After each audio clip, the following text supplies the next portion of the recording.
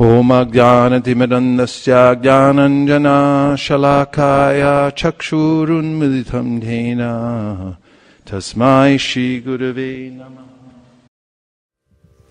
Na prahrishet priyam prapya nodvijet prapya chapriyam stira bhutira samudho brahmavid brahmanistitaha.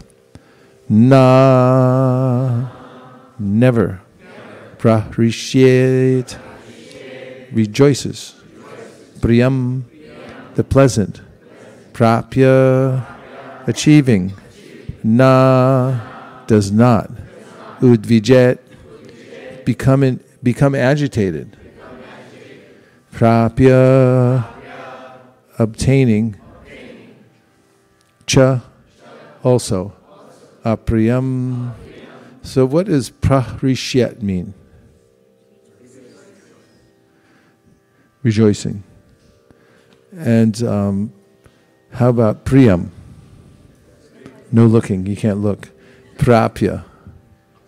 I'm saying, so the prahrishyat priyam prapya is the first line. Again, prapya means? Say what? Okay. To achieve something, okay, so now what is the first line saying, in essence? Use the microphone though, don't all shout at once, just one person say it. A representative, choose a representative amongst you, like Sutta Goswami.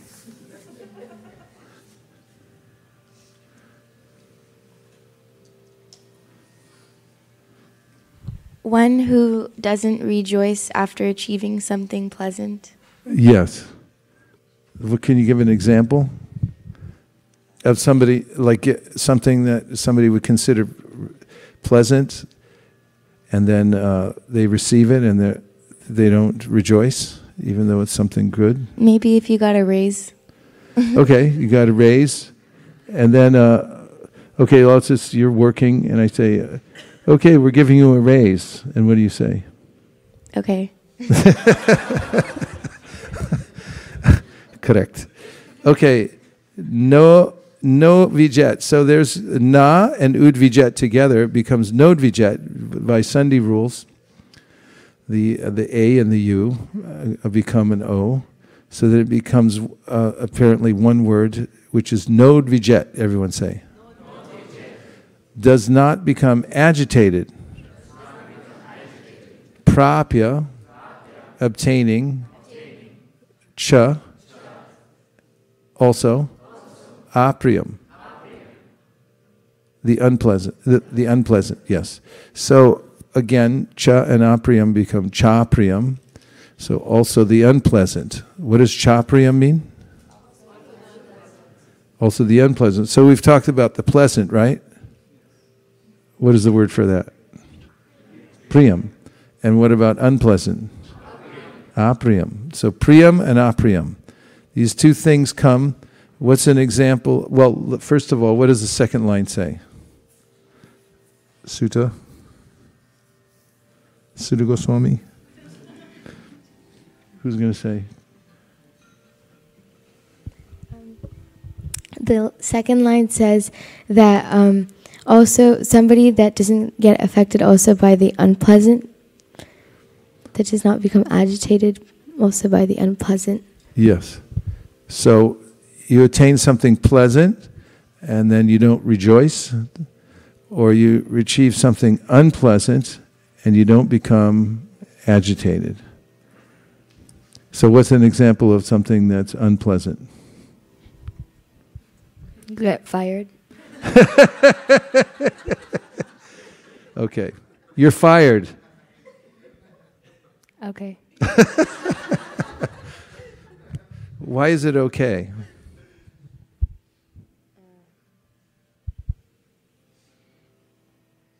Okay.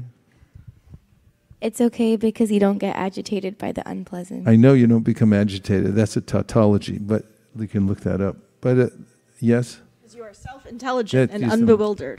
Okay, well, we're getting there, yes.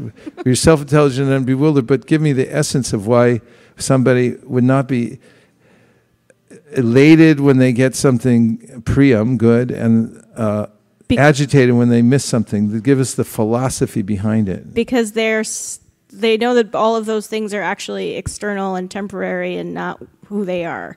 Their state of mind is not functional of that. Okay. They're functionally independent of those things. Functionally independent. Very good. They're situated, they In what way? they're situated in the self. They know who they are, and that they are part of Krishna. Whatever happens is fine. Just go with the flow. Go with the flow, eh? Okay, yes. We have a few more. Yeah, this verse reminds me of a verse in Bhagavad Gita chapter 2, Matruspashasu Kaunteya. Like Krishna says, like happiness, distress, these are non-permanent. Like, they're like seasons. This is more evidence to the state of mind, but I want to get the philosophy. Why? Why is it that a person feels? Kauta Karnaka has a... Because it's just a job. I will get another one. We get another one. Okay. Prabhu?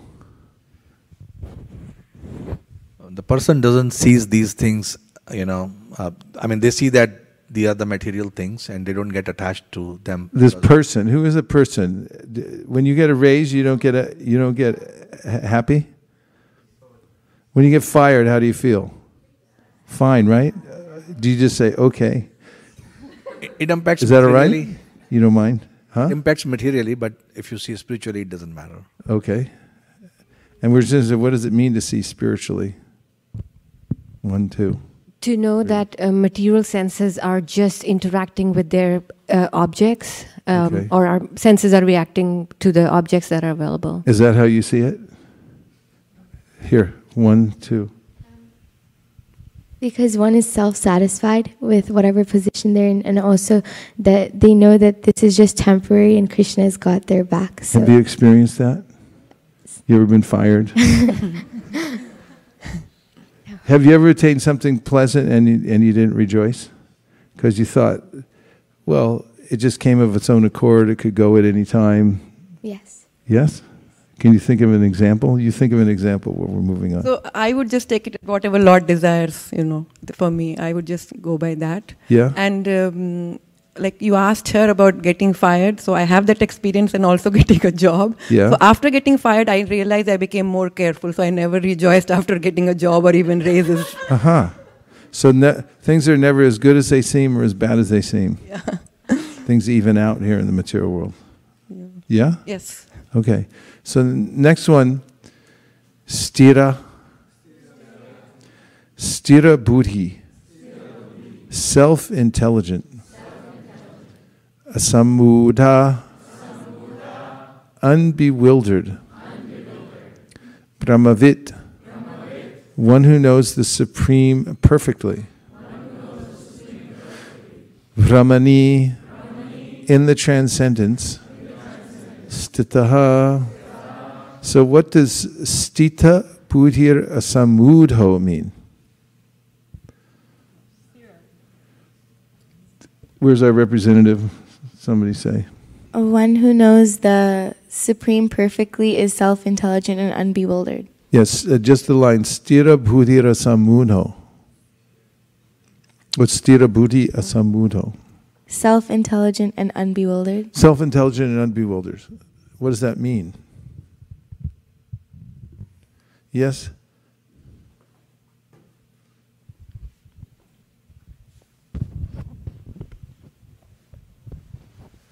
Somebody don't freaks out when situation They don't turns. freak out. Okay. Give a verse about where Krishna talks about being stira. Steady. Yes? 5:10. Okay, go ahead. Give her the mic. Show us 5:10.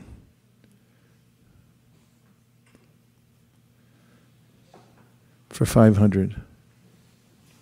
Go ahead. So, Krishna says in this verse that someone who is situated is someone who is not affected by externals is like a lotus. So the lotus, even though... Yes. The drop on the... So show the translation. This translation is an analogy Krishna gives. One who performs his duty without attachment, surrendering the results unto the Supreme Lord, is unaffected by sinful action, as the lotus leaf is untouched by water. So lotus leaf's in the water, but it doesn't become affected by it, because the water just beads right off. So why is this person doing the duty? Why are they not affected? That's the question, according to this verse. Yes, Jamuna.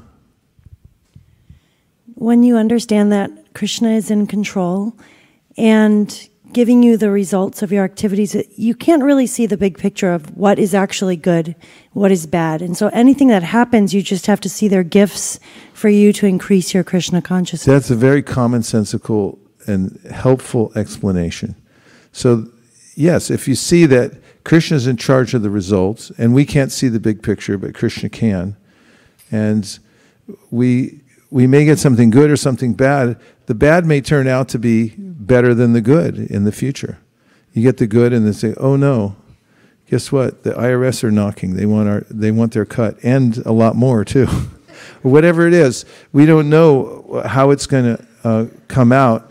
And here in this verse, Krishna says, Brahman yadaya karmani sangam tyakva karotiya. So sangam tyakva karotiya means that the person gives up connection with the result of the work.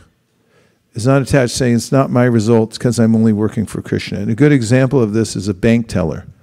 Bank teller may handle millions of dollars every day, but he or she doesn't think, oh, when somebody comes and makes a withdrawal, doesn't think, oh no, I just lost money.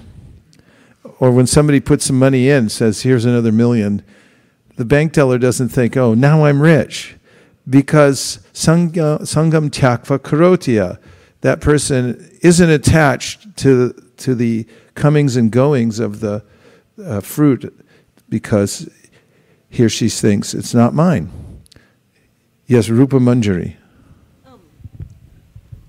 So I personally have not experienced this position of being not rejoicing or not. Every time I get fired, I'm sad, and every time I get a job, I'm happy.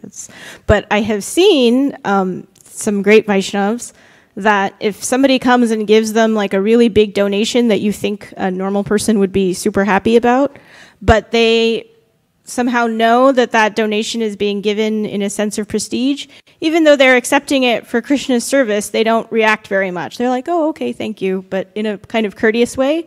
But then if somebody else comes and gives them like, just a few rupees, but that person is really like, I really want to give this to you, I really want to give this to Krishna, then they rejoice. So like that's my experience from third person. So explain the phenomena. Why is it that they're happy? This is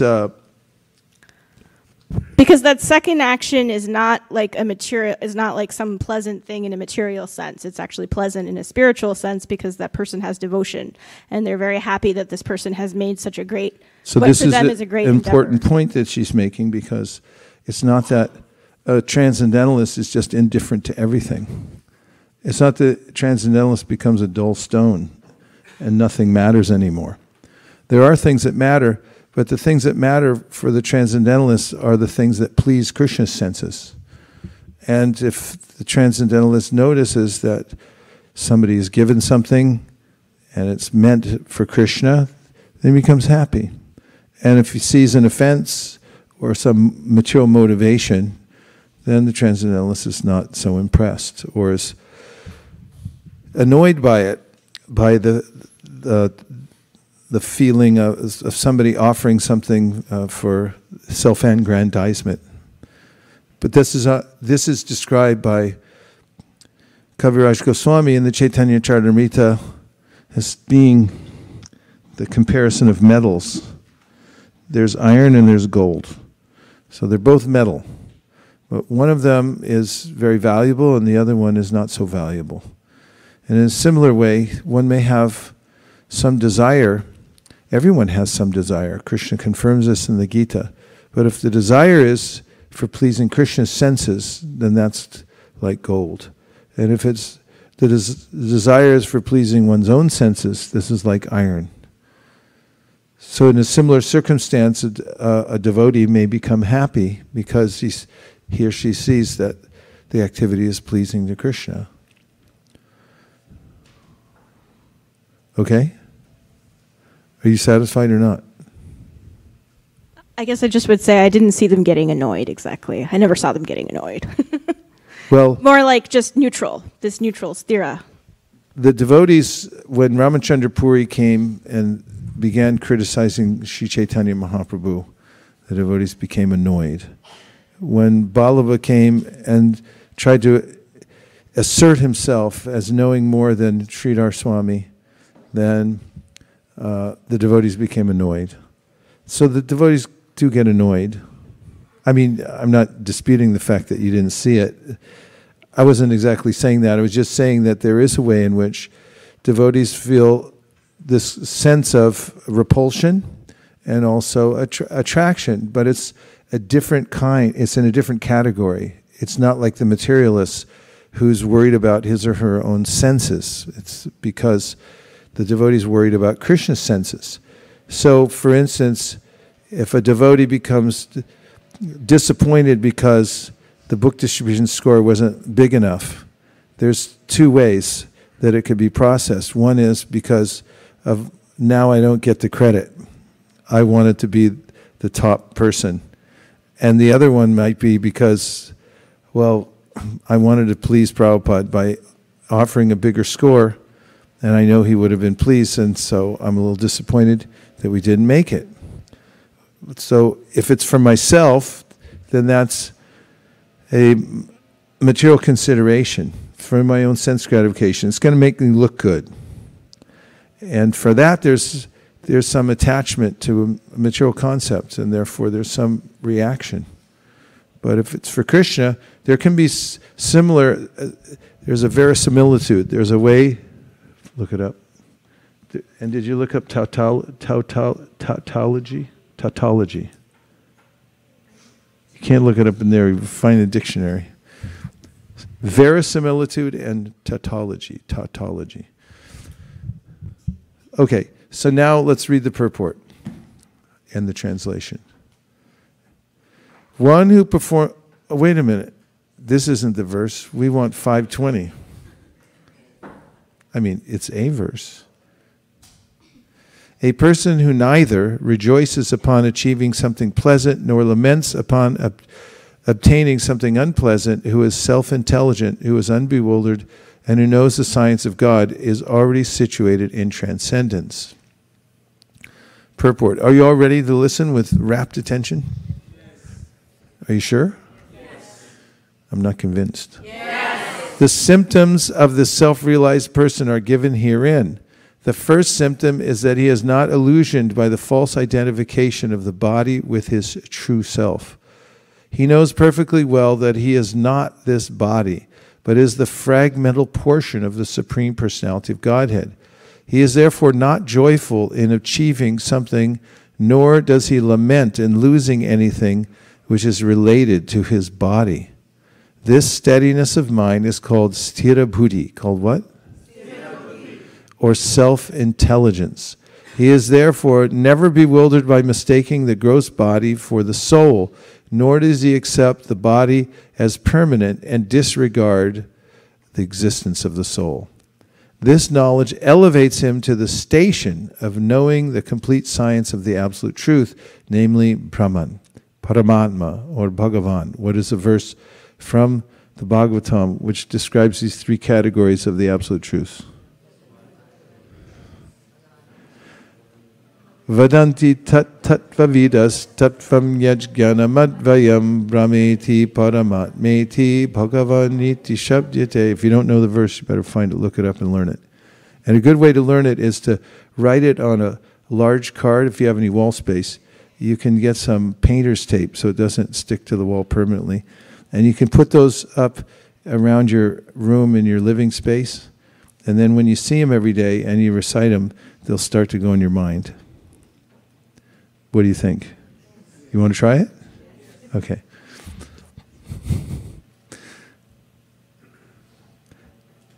He thus knows his constitutional position perfectly well without falsely trying to become one with the Supreme in all respects. This is called Brahman realization or self-realization. Such steady consciousness is called Krishna consciousness. Let me ask you a question. Is steady consciousness, as described here, also called Krishna consciousness? Yes. You would equate the two? You would? Okay. How about, what is it about the devotee?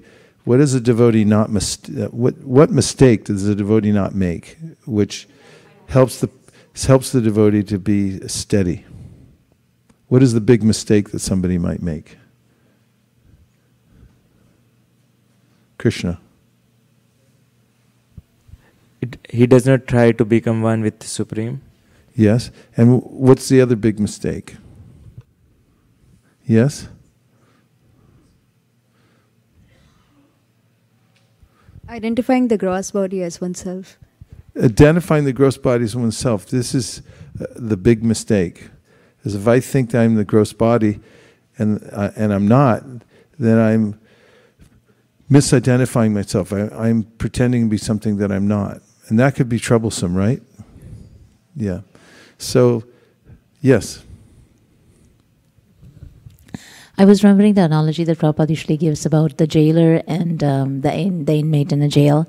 The inmate in the jail, even if he gets a little bit of AC or gets a better place to stay, a person who really realizes that, I'm not going to stay here for long, so he's not going to be excited about whether he gets a wonderful bed or AC or whatever, good food and stuff like that.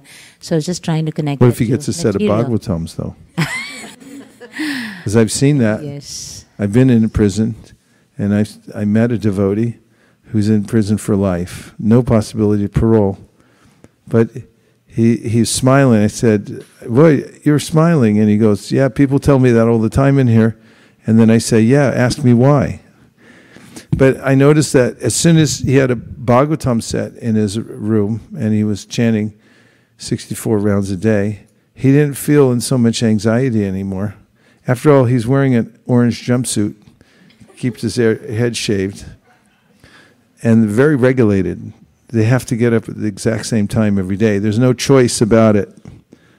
So there's a possibility in any situation that one with the right paraphernalia and the right habit patterns, which means to have Krishna's paraphernalia, be surrounded by Krishna's paraphernalia, and to become attached to hearing and chanting.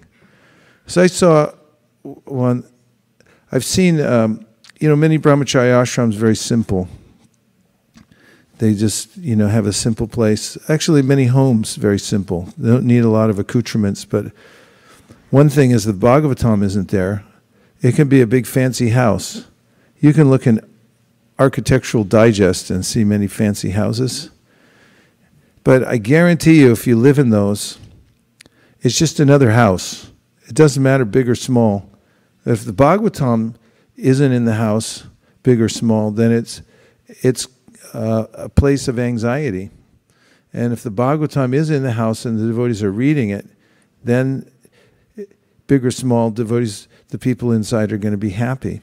It's the choice of habits and the vibration that transforms a place and makes it either miserable or happy. You can go on vacation in the most beautiful place in the world, but if you don't have some sadhana when you're there, or you don't have an opportunity to associate with devotees or do some service, then it's actually a suffering condition, even more than being in a hellish place, because you keep thinking, I should be able to enjoy here. Why can't I? So the secret of life is to dedicate one's senses to please Krishna's senses. And in every situation, to organize the environment so that one can be a servant of Krishna and one can keep the vibration going constantly. Do you agree with this assessment in part or in whole?